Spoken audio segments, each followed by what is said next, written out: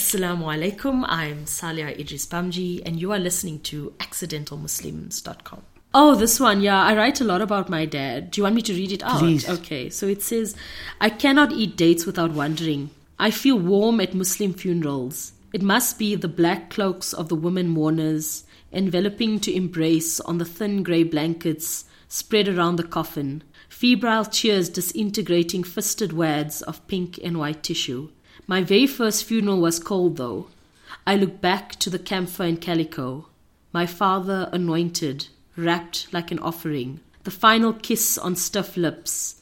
The crystals of evergreen frost on his eyebrows. My mother too young, far away in another room, her world tossed into a corner. Always in the aftermath of sorrow, guests are fed, blankets are folded, furniture rearranged, prayer books piled up, and those date stones saved to tally our missives to the dead and to God return to their plastic buckets.